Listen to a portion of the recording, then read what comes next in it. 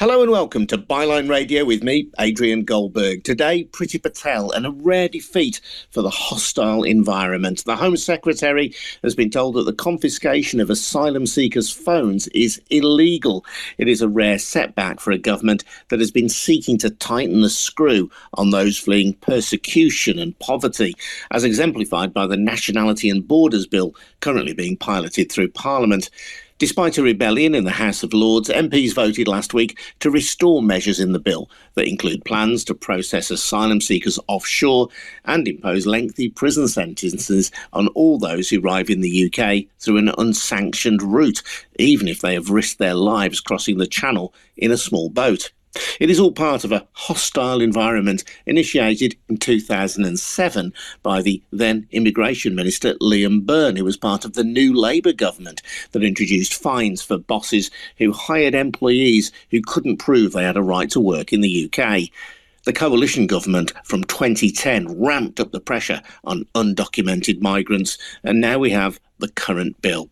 But there has been a defeat for Boris Johnson's government over the seizure of asylum seekers' phones. We'll be hearing from Katie Tarrant shortly. She broke the original story about asylum seekers' phones being seized on the Byline Times. And the Byline Times chief investigations reporter Sam Bright will also join us as well to explain the broader context. And I'm keen to explore this evening what this story tells us about how we treat asylum seekers and refugees in the UK, especially at this moment as we're dealing with the fallout from Putin's invasion of Ukraine.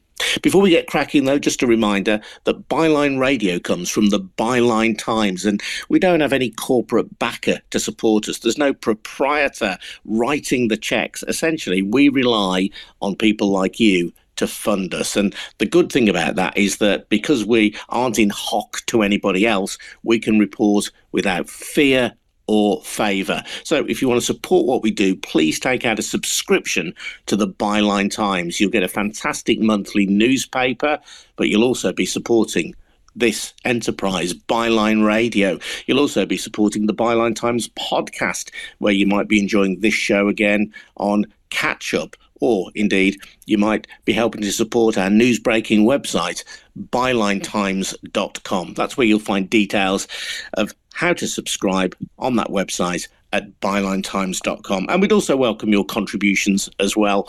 This evening, if you're listening live on Byline Radio, in the bottom left-hand corner of your screen, if you're on the phone anyway, I don't think this works on laptops or Macs or PCs, but if you're listening on your phone, in the bottom left-hand corner, you should have a little microphone icon. If you tap that, then you can join us. All you have to do is request access to the microphone, tap it, and then if I like the cut of your jib, I'll let you on. And as long as you've got something intelligent or sensible to say or a question to ask, we'll be very keen to let you join in. Obviously, if you're listening via the Byline Times podcast on Catch Up, you can't do that, but you can always send me an email after the event, as it were, to goldbergradio@gmail.com. That's goldbergradio@gmail.com. Let's catch up first then with Katie Tarrant. Now, she wrote the original story in the Byline Times, and this goes back a fair way now, about asylum seekers having their mobile phones seized by Border Control. Katie, welcome along to Byline Radio. Your debut. Good to have you with us. You're right. Hi, Adrian. Yeah, thanks for having me on. It's lovely. Well done, by the way. This was a cracking story. Just tell us how you came about the story and what it said. Well, I mean, the story actually developed very naturally, which is unusual. But essentially, I came across a contract between the Home Office and a provider of data extraction kiosks called MSAB. A data extraction kiosk is what Border Force and other police and stuff can use to extract data from mobile phones. And, you know, this was in 2020, and I wasn't aware that that Border Force were using such technology. So I sent a Freedom of Information request to the Home Office to ask how many times this technology had been used, what was it being used for, and then kind of started doing my own research. So I was asking around refugee charities and organisations to see if anyone had heard of this technology being used. Were the Home Office taking away phones? And why was it a contract that was in place? And nobody seemed to know anything about it until I came across just your average kind of charity volunteer at Care for Calais, who had been keeping a record of the amount of refugees that she had helped after they'd had their phone taken by the Home Office. And at that point, it was nearly 100 phones. And, I was astounded by this, that, this one charity volunteer had come across this happening in so many different circumstances. And as it transpired, when my FOI came back, the Home Office had actually been enacting this policy whereby almost every migrant that crossed the Channel in 2020 had their phone taken. You say it wasn't just about taking the phone from them. This was about data extraction. So what kind of information were border officials getting from these phones? Well, they, funnily enough, would not answer that question directly. But what you can assume from what these data kiosks allow users to do is you can download all of the messages, photos, any kind of documents. So if, a refugee had their passport uploaded to their phone or anything like that, emails, basically, imagine your entire life is on your phone, and that is what the Home Office had access to. And when they did give me a response, they said that they were using this technology to tackle organised crime groups. But what they didn't say they were doing, and what it turns out they weren't doing, it was distinguishing between people who they had a legitimate reason to be concerned were part of an organised crime group and your average person coming across in a boat. So essentially, as we've seen in policy since, they were treating every single person crossing the Channel as a potential criminal. Yeah, I suppose it's the equivalent, isn't it, of stop and search without good reason. There might be occasions when officials might think, that person might well have connections with the criminal underworld or might be a human trafficker. We need to be establishing the reality of that suspicion versus just indiscriminately scraping information from everybody who's arriving in the UK or indeed arriving in northern France and seeking access to the UK.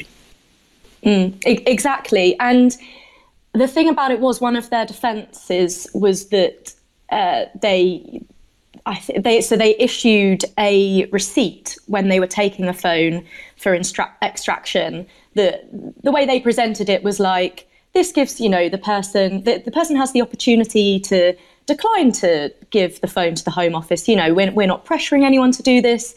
But actually, when we saw a copy of the documents given to asylum seekers when their phones were taken away, it said, you are lawfully required to now provide the officer seizing the phone with the PIN and security code which unlocks it. It is an offence not to provide these details.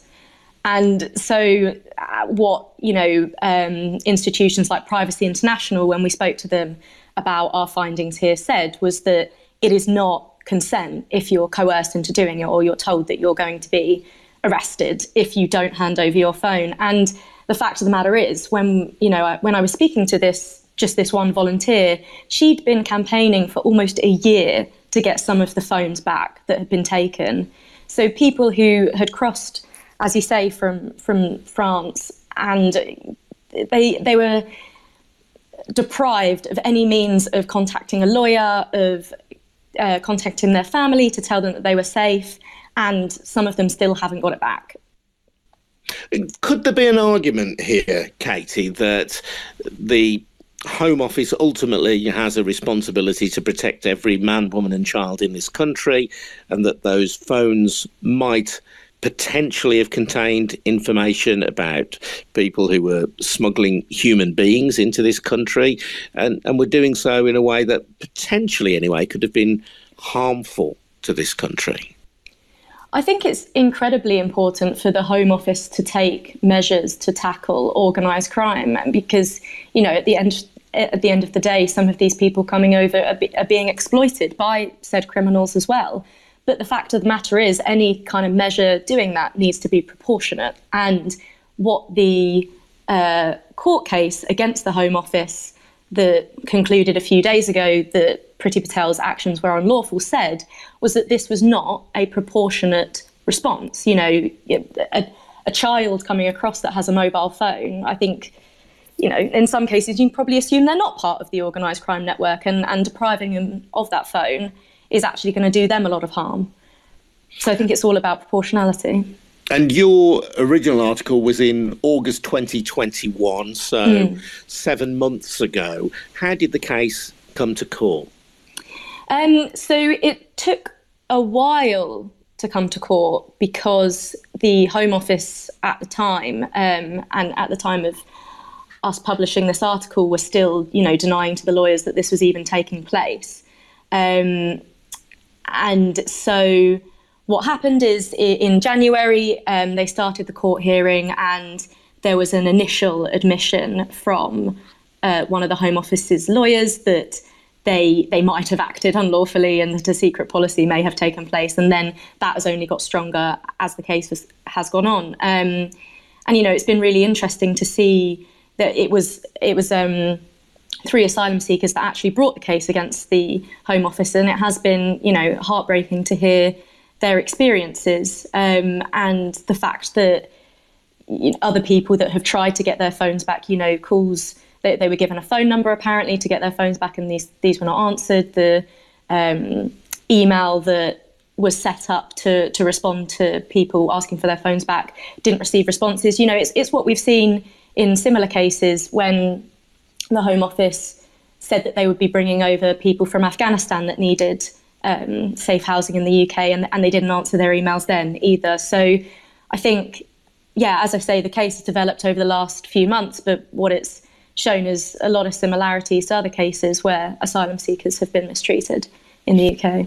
And as you say, for most people these days, their life is on their phone, and their contacts, their photos, especially if you've travelled thousands of miles in pursuit of a safe haven. I don't know if you can shed any light on those stories from the asylum seekers that were heard in court. But in any event, the fact that the phones were not returned to people for many months meant that effectively, over and above the scraping of their data, they were being denied the opportunity perhaps to stay in touch with loved ones and children or parents or whatever.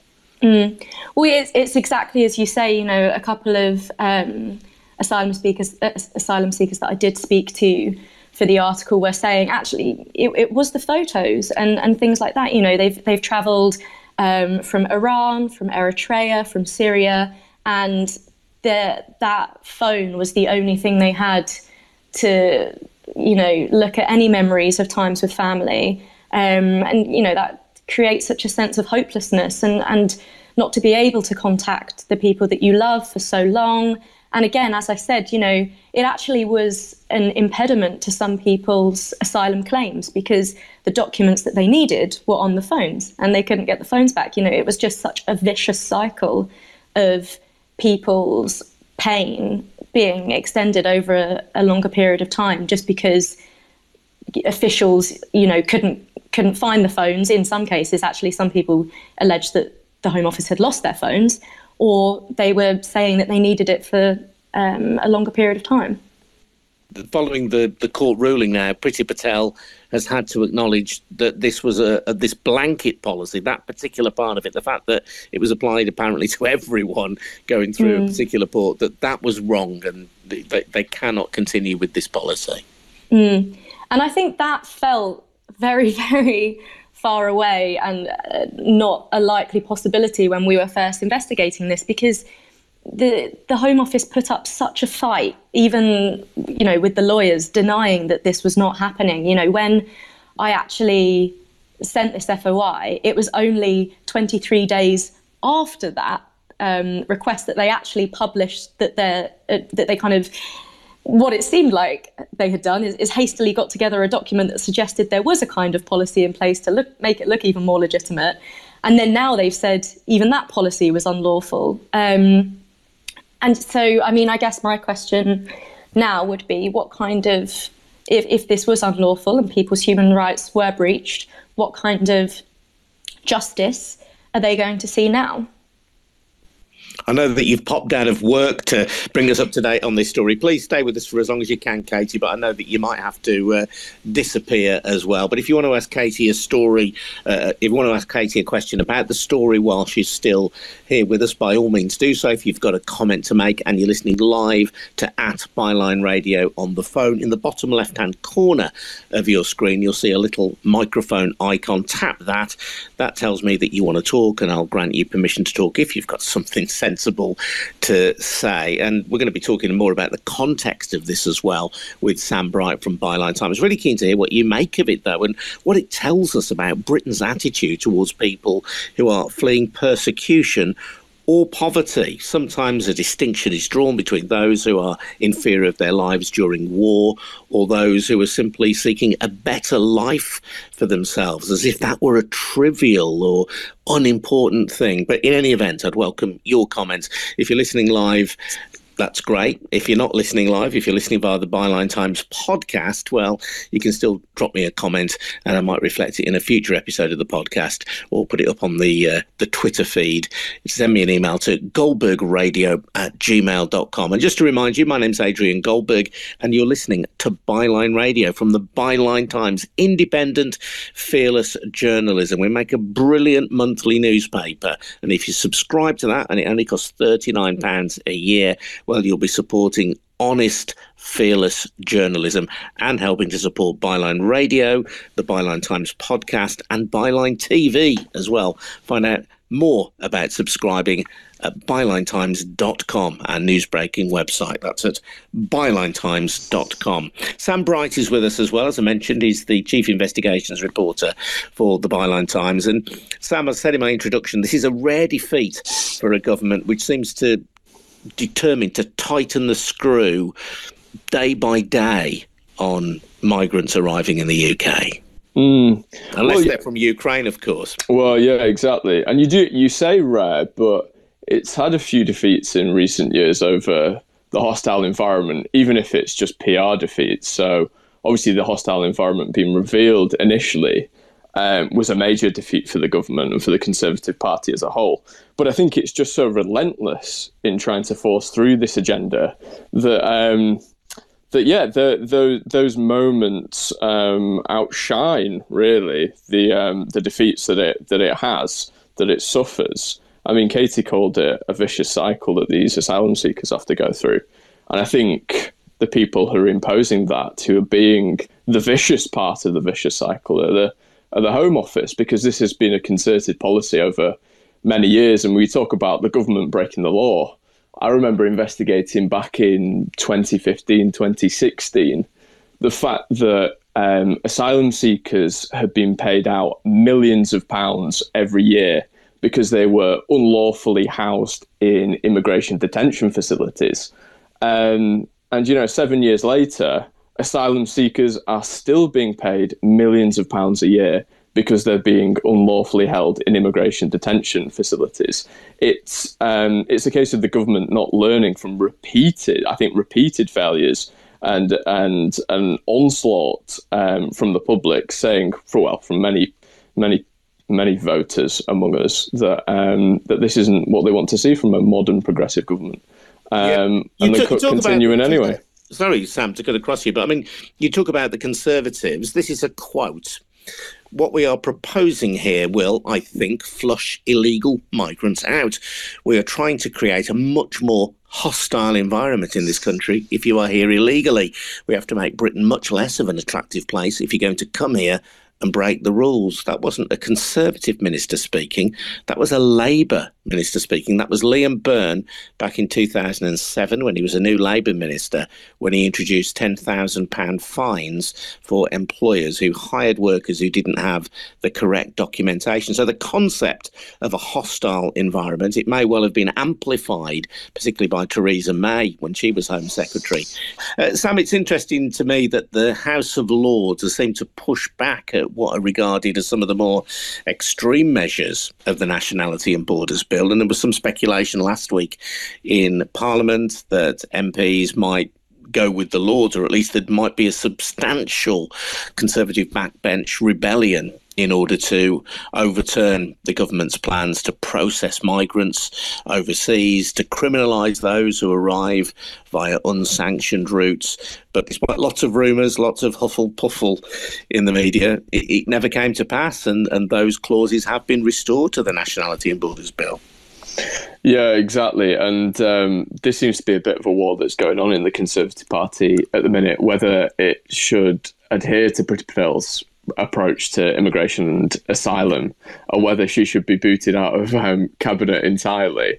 For the minute, they're sticking with it, and it strikes me that they've gone too far down the path, down Priti Patel's path to reverse now and show a more dignified approach to asylum seekers.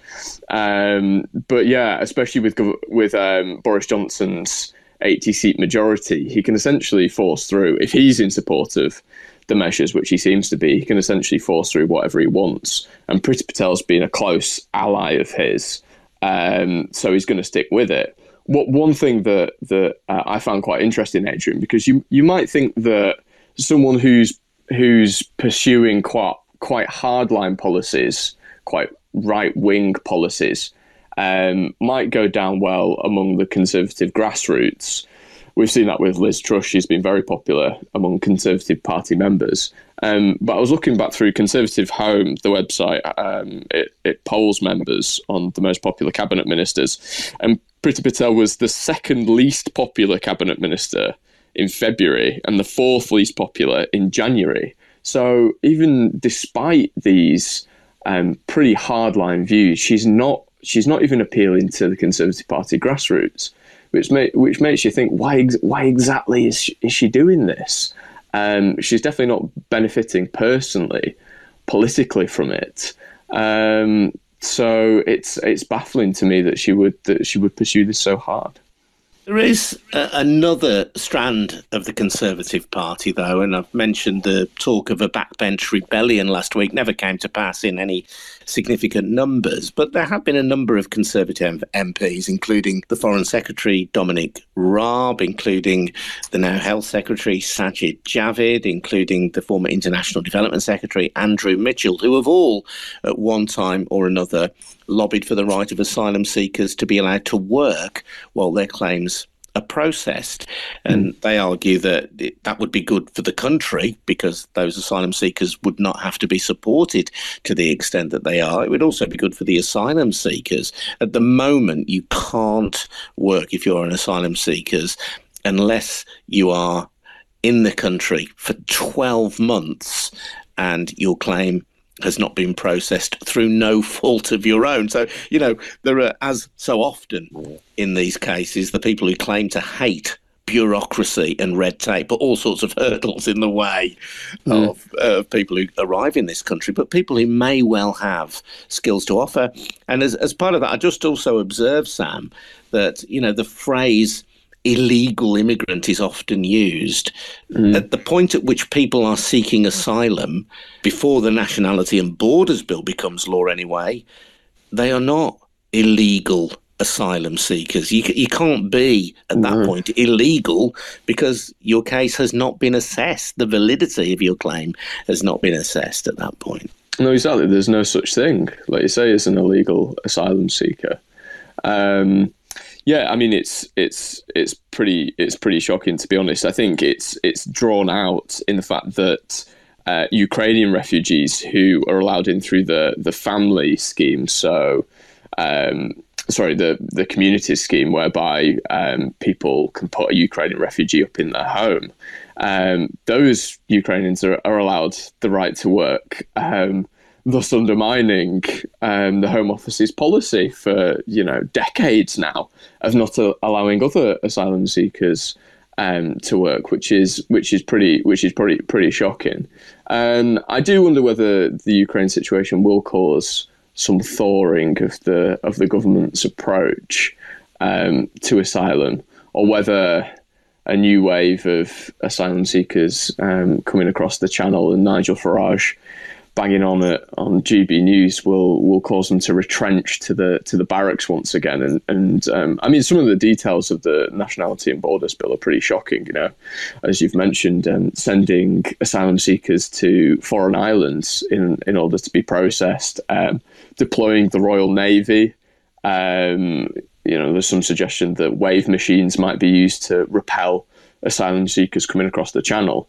And it's been highlighted rightly by Labour and others that Ukrainians might be on these boats in the not too distant future. Because, I mean, it's ludicrous, the idea of criminalising somebody on the basis of how they get to this country, when these are people, if not fleeing Putin's bombs, if not fleeing Putin's bombs in Ukraine, then fleeing Putin's bombs in Syria and Assad's chemical weapons. And to think that you can tightly organise your route to the UK and find a legal route, which, by the way, haven't really been offered by the UK government prior to these Ukrainian schemes, and in these cases, very incompetently. It's just, the whole idea is ludicrous if we put ourselves in the position of these asylum seekers for even a moment. Yeah, our contributors on previous episodes of Byline Radio and on Byline Times podcast have made the point that the people fleeing Putin's bombs in Ukraine are almost deliberately, it seems, being placed outside the normal UK refugee system. The fact that you can apply for a visa, for example, certainly the first tranche of refugees were being dealt with through a more conventional immigration route or almost a holiday route, because it's a visa rather than the conventional asylum seeking system, almost as though a distinction was being made between those people fleeing persecution, as you say, the people fleeing Putin's bombs in Kyiv or Mariupol were being treated differently to those fleeing Putin's bombs in Syria. And the fact that it was the Michael Gove's department, the Department for Communities and Levelling Up, that was dealing with Ukrainian refugees rather than the Home Office, as though the Home Office doesn't want to be tarnished by actually seeking to help people who are in fear for their lives. Well, I do think it's fascinating. I think the distinction or not between asylum seekers and immigrants, because if you think about it, Ukraine in this current situation and through the visa route sort of signifies migration from the Western world. It seemed as though during the Brexit debate that, to put it frankly, white immigrants or those from more developed countries were fine, but people who weren't white are not okay. And yet it was through Brexit that immigration rather than asylum was being clamped down on. So the very people who Zelensky and the Ukrainians want to join in the EU, we were in essence, we were trying to reduce those numbers of people. And yet, the Brexit debate, I think, might have relied quite heavily on the Syrian refugee crisis, which obviously, as we know, occurred sort of 2014, 2015, in the immediate run-up to the referendum, where people saw millions of people going to Germany, a series of, terrorist incidents that were completely unrelated, but, they associated brown faces with both these occurrences, and therefore sought to clamp down on those people coming to the UK. Whereas in actual fact, what they did was end up clamping down on Ukrainians and people in the Western world, and I think it just shows the irony of the debate and the lack of understanding and nuance from those who were propagating these sort of myths, willful misunderstanding of the myths. I think they were fully aware of what they were doing, but they wanted to lead the public down the garden path regardless. If you do want to join in, now is the moment. If you're listening live on Byline Radio, in the bottom left hand of your screen, there is a microphone icon. Tap that. That will request access to speak. And when I say that, I'll give you access to speak to us for as long as you can entertain or inform us. Otherwise, Sam and I will maybe nip down the pub. I don't know. It's entirely up to you. But just to say as well, and you do need a note, or you may need to get off, Sam, I don't know, but it's entirely up to you. This has been fascinating insight. One final question I'm going to ask you, because I will let you go. And it's really about the Labour Party. I say they initiated in some form. I'm not saying that Labour are responsible for where we are now, but New Labour, for reasons that were calculated to appeal to the electorate, went down the route of creating this hostile environment in the first place. And there's no question that Theresa May, first in the coalition government, and now Priti Patel as Home Secretary, have seriously turned up the heat on that hostile environment. But for the reasons that Labour introduced it in the first place, perhaps they are fearful of speaking out on this. And that's one of the reasons that there hasn't been that much vocal opposition to the Nationality and Borders Bill, or at least vocal opposition that has really cut through. Labour have not made this a platform on which they seek to oppose the government strongly. And behind that lies, I think, perhaps an understandable but also quite a cynical electoral calculation, one equivalent to that which Liam Byrne exercised all those years back in 2007. Yeah, and I'd like to couch what I say next in the fact that I'm not endorsing what Labour has said and done on this issue, but just merely trying to explain it. I think you're entirely right. It is a strategic political move, and I think what they're betting on in particular now is that views of immigration and asylum are caught up very directly with Brexit. And they are the top issues of concern to Brexit voters, particularly older white Brexit voters that reside in the Red Wall. As we famously know now, dozens of Red Wall seats fell from Labour to the Tories at the last election, and Labour needs to get them back. And so even if it doesn't directly appeal in the same way that the Conservatives does, and say bigoted things about immigration, it's certainly trying its best not to push away those voters and to really push their buttons in such a way that it drives them back into the Conservative Party's hands at the next election. And you might say, what's the point of the Labour Party if it doesn't stand for progressive ideas and doesn't call out the Conservative Party on these issues?